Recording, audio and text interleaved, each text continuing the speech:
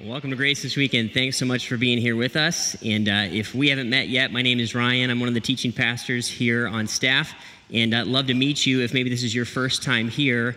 Thanks for being here in the room. Thanks for tuning in if you're tuning in online or if you're at our Montrose location. Thanks for being there as well. And I want to walk us into kind of the next conversation in the series we've been in for the last handful of weeks now, Habits and Heartbeats. And really what this is all about is looking at the motivations that would drive the life of a follower of Jesus, kind of the passions that would move us, and then the regular actions, the habits that should be kind of normal in the life of a follower of Jesus.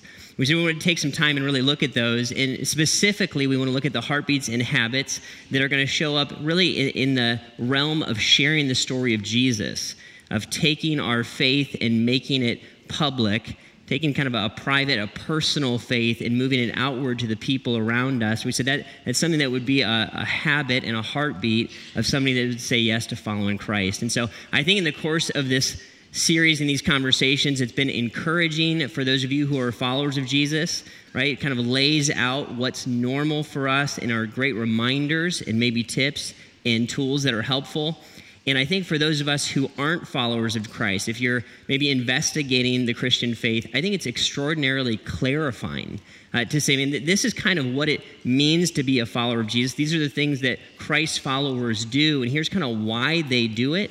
And I also think it's really helpful if you're investigating the faith to understand that if you have had a negative experience of somebody sharing their faith with you, as a follower of Jesus, as you hear these conversations, please know that often that's not really how it's supposed to go, that God's word actually describes for us how we're to share our faith, and that's something that we're to do with gentleness and respect. That's what we've been talking about a lot over the course of this series. And so great conversations. If you missed any of those, I'd encourage you to catch up online. And we kind of walked through the journey of looking at the very first conversation. It was all about kind of the big why behind we would even do that. And then over the last handful of weeks, we've looked at some hows. How does it actually work?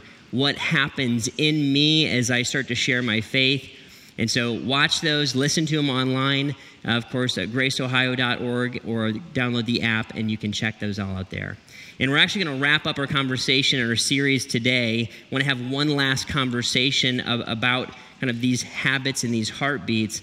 And what we want to do is really look at our story and really the reality of what happens in the life of an individual when our life and our story intersects with the life and the story of Jesus.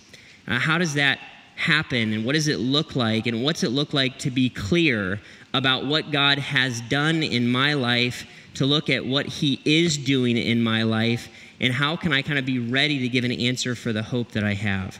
And so what we're going to do today is really set up shop around one passage of Scripture, really just one verse. And kind of in retrospect, looking back at Grace here, this passage, or even this verse, I think has become really the center point for us around sharing our faith. When we think about sharing our faith, we would often go to this passage. I want to take some time and really look at it and kind of set up camp there. So if you have a Bible, you can open that up to 1 Peter chapter 3. And that's 1 Peter chapter 3 if you want to read along or look along on your phone. If you want to just look on the screen here as well, that's fine. 1 Peter chapter 3, we're going to be in verse 15. And I want to read it for us first, and then, of course, we'll take some time and really unpack it and see what's in there. So here's what Peter's going to say. He says, "But in your hearts, revere Christ as Lord. Always be prepared to give an answer to everyone who asks you to give the reason for the hope that you have." He says, "But do this with gentleness and respect." This passage is loaded. And what I want to do first is I want us to dive into this kind of middle sentence where Peter says, always be prepared. He says, I want you to always be ready, always have this in mind. I want you to know something, be ready for something. I want you to give an answer to everyone who asks you to give the reason for the hope that you have. Peter's going to say this. He's going to, in essence, say, listen, if you have hope in you, if you're a follower of Jesus and the hope of Christ is within you, that's going to show to people. People are going to see that. It's going to come out. And when that comes out, I want you to be ready to give an answer when they ask, hey, why are you so hopeful? What's your answer for that? He says, really, we should be prepared for that, because he just knows that the reality of hope in a person is it's going to show up, because hope is powerful. Isn't that true? When we see an individual filled with hope in a difficult circumstance, all right, in an imperfect circumstance, going through a difficult time, and that person can remain hopeful, we're going to look at them and say, how are you doing that? How does that work? What is inside of you that causes you to continue to grasp onto hope? So I said it this way. I said, hope that's inside of you creates curiosity in the people around you, right? Hope that's inside of you is going to create a curiosity in the people around you, just kind of how it works. As that curiosity peaks, Peter says, be ready to give that answer, because there's going to be kind of this no-brainer moment that we've been talking about over the last handful of weeks. That no-brainer moment is the moment when somebody asks us about the reason why we have faith or why we have hope. Peter describes it this way, right? What's the reason for the hope that's within you? Often it doesn't sound quite like that. When someone is asking about the reason for our hope, it's going to sound something like this. Hey, there's something different about you. Like, what is it? You seem so peaceful. How do you do that? How do you have a peace in life? I'm always so stressed out and anxious. How do you have a peace? Where does that come from? People might look at you and say, hey, you guys have been married like a long time. It seems like you still like each other. Like, give us the recipe. How does it work? What's the secret sauce to your marriage? Help me understand that. It might be something as simple as, man, you seem to be able to manage life pretty well. Like, I know you've had difficult times. Life's not always easy or perfect for you, but it seems like you're able to somehow stay on top of it with your perspective. Like, what's your secret? How does it work? It might be something as simple as, hey, man, how do you put up with your boss? Like, I get that question all the time, right? It's been great working here, by the way. Yeah. So who knows, right? It's something down that road of somebody being piqued in their curiosity to say, there's something different about you. What is it? Why do you have faith? Why do you persevere? What does it look like? And Peter just says, get ready, follower of Jesus, because that question is going to come up if you're following Christ. Okay? Are you prepared for that? That's kind of what he's driving at. So what I want us to do is spend some time kind of getting a hold of our story, and not just our big picture story, that's a part of it, but all of the kind of the micro stories that we might have in our life. Because if we're a follower of Jesus, what's going to happen is God is going to work purposefully in our lives and in our story. We heard one today. It was powerful, right? As we heard Ashley's story. That's going to be true for all of us who have said yes to Jesus. We have the story, the big picture story of how God drew us to himself and drew us into a relationship with himself. And then there's all of the micro stories, the little stories that are going to break down along the way. And what I've found is that it's hard for us to get a hold of our own story. I can see yours and I can recognize yours and I can appreciate yours, but sometimes it's hard to realize, man, that I have a story to tell, and my story is unique and it's powerful and it's actually useful, and it can actually really bring hope and encouragement to other people. So we want to spend some time really digging into this and looking at kind of the trend of how a story might look and spend some time unpacking that. So here's kind of how a story is generally going to look. Okay, there's going to be how about this, 2 weeks on the whiteboard, eh? Yeah, you can be excited about that, right? So here's how it's going to work. The first stage of this kind of story arc goes like this. There's usually a before. We'll talk about that. There's a during, where there's a moment or a season where change is peaking, things are getting intense, and something is happening. And then there's going to be an after, right? There's going to be an after where my life is now somehow different because I went over this hill, this change has taken place, right? Before, during, and after. That's how most stories are going to play out. So on the big picture level, I would often tell my story this way. I would say, yeah, I didn't follow Jesus growing up. I didn't have a Christian background. I came to a point where my buddy told me about Jesus when I was in a desperate period in my life, and my life has never been the same since. Like, changed the whole trajectory of my life. That's the big picture version that kind of encapsulates my whole life on this timeline. Some of us are going to have stories that are like that. You came to know Jesus a little bit later in life. Maybe you didn't grow up in a Christian home, and your story arc for your life looks like this. All of us, whether you grew up in the church or not, whether you started following Jesus from childhood or not, have micro stories of how this is going to play out as well. An example for me is the Lord led Lori and I through a season of infertility, right? Where we couldn't have children. And we felt a great need to have children. We wanted to have kids. We went through a process of God growing us and teaching us during that time. And we have a different perspective kind of on the other side of it. Your before might sound like this, right? It could be all over the board. Befores could sound like this. And I had this need, I had this longing, I needed perspective, I needed direction. I had everything going on the outside. If you looked at my life, it felt great, but inside there was a vanity and a purposelessness to my life. And I didn't know why to get out of bed in the morning. Your story might sound like this. It might sound like, I had this tragedy. I lost someone that I love. I received a diagnosis. I lost my job. I was on top of the world, but it seemed like it wasn't enough. I accomplished all my goals and then ran out of reasons to live. Right? There's some in this before stage. There's some kind of need. There's some kind of driver that's causing me to have to change. Something is wrong. Something needs to be fixed.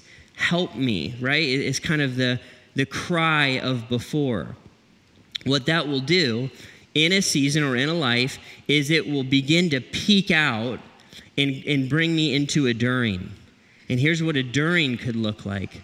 Right? A during could look like this. I had all this stuff going on, right? I'm facing this angst or this trouble or this difficulty, and all of a sudden, God put this person in my life. And this person told me the truth. They shared Christ with me, or they shared a perspective with me, and it changed everything. The during might be a moment. The during might be a season. It might be multiple months or even a year where God is just taking me through a trial and he's teaching me something deeper, right? And I might get a hold of that in a deeper way. I would say, here's an example for me, right? I grew up without really being connected to my biological dad. That caused a pain point in my life. I'd say I went through a heavy season of realizing that God himself is my father and that part of his plan for me is to put other men into my life to fill the gap of not having a biological dad. Right? So that was healing for me as I went through that. There's an example of a season. The after ends up being my life is different, my perspective is different. Not that everything is perfect, but man, it made all the difference in the world. I found what I was looking for. I'm in some way different than I was before all this started. This is my story. Peter's going to say, listen, man, be ready when somebody starts to poke on you and ask for the reason that the hope that's within you. We have a story to tell. Here's how God is working in my life right now. I ran into a lady last night, and she told me right away, it just kind of came out of her. She said, I had a miscarriage. She said that was heartbreaking for me. I went through a season where God taught me that I want to continue to serve children, and he's going to give me not just one child, but all kinds of children. And so she said, I have given my life to investing in children through children's ministry. And she said, and God continues to multiply that. She goes, I have hundreds of kids. She said it with a huge smile on her face. I was like, wow, I was blown away. What a story, right? She was ready to tell the hope that's within her, even through a difficult situation. Right? A before, a during, and after. Most of our stories are going to look something like that. Again, it's the big picture, or it's the micro version. How has God worked in my life? How maybe is even working in my life right now? And sometimes we can get very, very real that we're in the middle of one of these stories being made kind of as we speak, right? So if you're a follower of Jesus, we want to start to look and understand and see how has God built these stories and how has he done these things in us? What are those? And help me to understand, God, what you've done in my heart and in my life. Now, as I start to get clarity around my story, I want to think in terms of the short version and the long version. I want to have some clarity to be able to say that story in the line at Chipotle or in the line at Starbucks, right? Or just bump it into a coworker. I also want to be able to tell the longer version. If I ask somebody, hey, do you want to hear the short version or the long version? And they say, hey, I want to hear the long version. I want to tell them that story over coffee or over lunch and kind of lay it out a little bit deeper, right? So here's kind of this story arc that we're looking at. Now, Peter's going to say, as you get a hold of your story, as you're prepared to give the reason for the hope that's within you, there's a specific prescribed way that you want to tell that story. It's not up for grabs that you can tell it however you want. He's going to say you want to do this in a certain tone. It's embedded in a certain approach. I can't just rip it out there. Here's what he's going to say. He says, do this with gentleness and respect. Do this with gentleness and respect. This is massive because we all, probably many of us, have either experienced somebody trying to share their faith with us. And if you're not a follower of Jesus and you've had a negative experience like this, where a Christ follower tried to share the hope that they have with you, but they did it in a way that was condescending or manipulative or judgmental, I'm sorry. I'm sorry that you've had that experience because we as Christ followers were told to do it like this. We were told to approach people like people, treat them like people, and to approach one another as people that all have a before. We all are in the same boat in this thing. We're all people trying to help each other find hope in this life, right? So we want to do it with gentleness and respect. We want to predetermine if I'm going to share my faith, or my story, it's not going to be in a condescending attitude. I'm not going to beat somebody down with it. I'm not trying to start an argument. I'm simply in humility telling you what the star of this story has done, what Jesus has done, how he's worked in my life. It's as simple as that, right? Here's what I said. The impact of our words is often felt not by what we say, but by how we say. The impact of our words is often felt not by what we say, but by how we say it. People can hear our story and hear of what God has done, but they feel the love of Christ as we interact with them with gentleness and respect. Right? They feel the kind of acceptance and forgiveness and welcoming into the family of God that's possible when we just kind of treat people like equals and meet them in a place where we're gentle. We're not bullying, we're not pushing, we're not aggressive, and we're respectful of who they are, and we're not assuming that they have no idea what life's about. That's not how it is at all. We're simply just looking to say, here's what God's done in me. I want to tell you about it, right? Do you want to hear any more?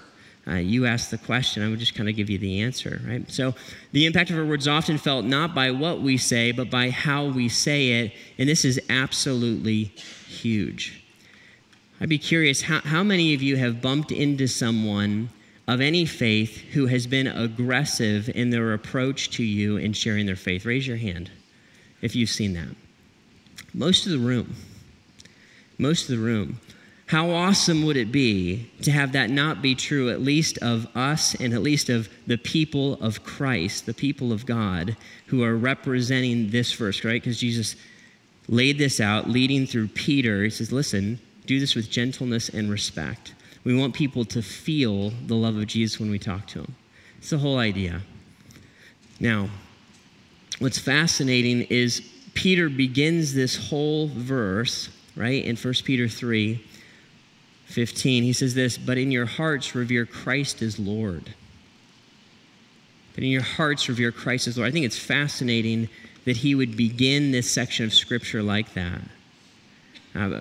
But before you go and prepare yourself to give an answer, before you recognize that people's curiosity is going to be piqued and that you're prepared to answer with gentleness and respect, that the first work is really to make sure that Jesus is first and most in my heart and in my life if I'm a follower of Jesus. It's kind of the whole point of following Christ, to revere him as Lord. There's a big difference, and I want us to capture this. There's a big difference in our culture. We tend to respect Jesus, and there's a huge difference between respecting Jesus and revering him. Here's what I said in your notes. Respecting Christ as a man is not the same as revering Christ as Lord. There's a difference. And what a great weekend to talk about this. This is Palm Sunday weekend. This is the weekend that we tend to look back and remember when Jesus is setting up kind of the week where he would move towards the cross. And if you remember the story of Palm Sunday, here's kind of how it went. Jesus would interact with his disciples and say, hey guys, I want you to go grab this donkey, kind of borrow it, prepare this for me. They would have grabbed their cloaks that they would have worn. They would have had one or two cloaks. If you were kind of well off, you'd have two. They would have put their cloaks onto this donkey. Jesus would have got onto this donkey, and this was not in any way random.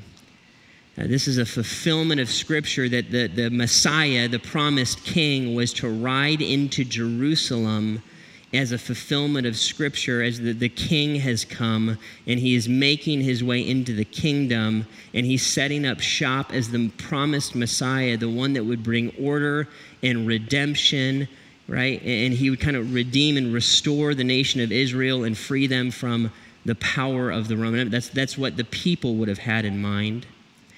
Jesus has something else in mind as this donkey is covered in their cloaks and he's on the donkey riding into Jerusalem.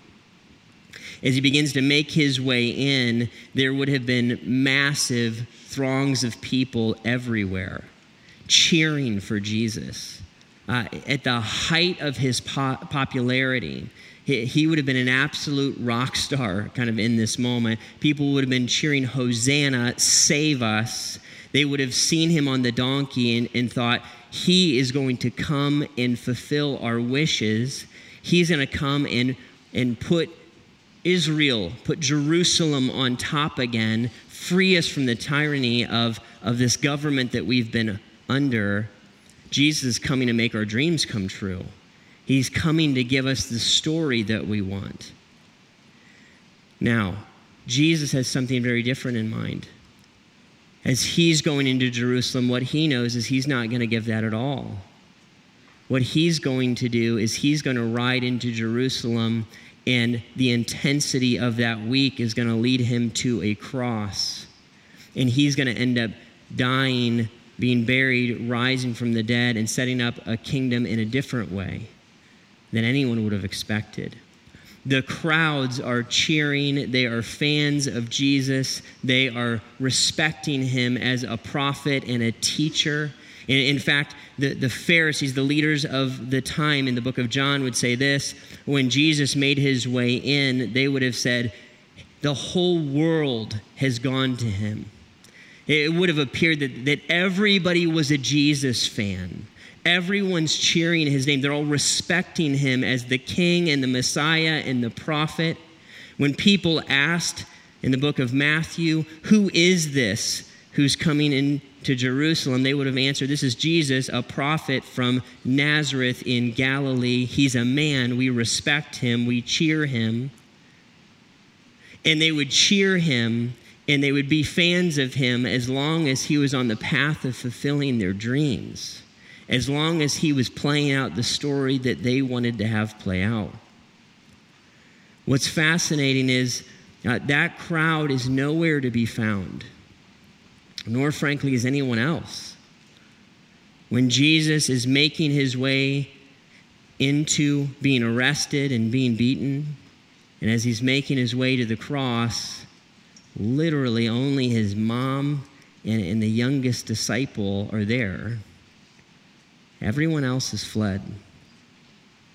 When the heat got turned up, when it got difficult, when the dream and the story that they hoped didn't play out the way that they hoped it would play, only a handful clung to Jesus and said, "Oh, you're Lord. Like, where else am I going to go?" See, there's a complete and total difference between respecting Jesus as a man because he has power to do what I hope he will do in my life versus revering him as a Lord. Saying that I want to follow you no matter what. No matter what story you give me, Jesus, I'm in. I'll receive it. I'll take it. I want your story to be my story. I want my story to bring you glory. I want to revere you as Lord.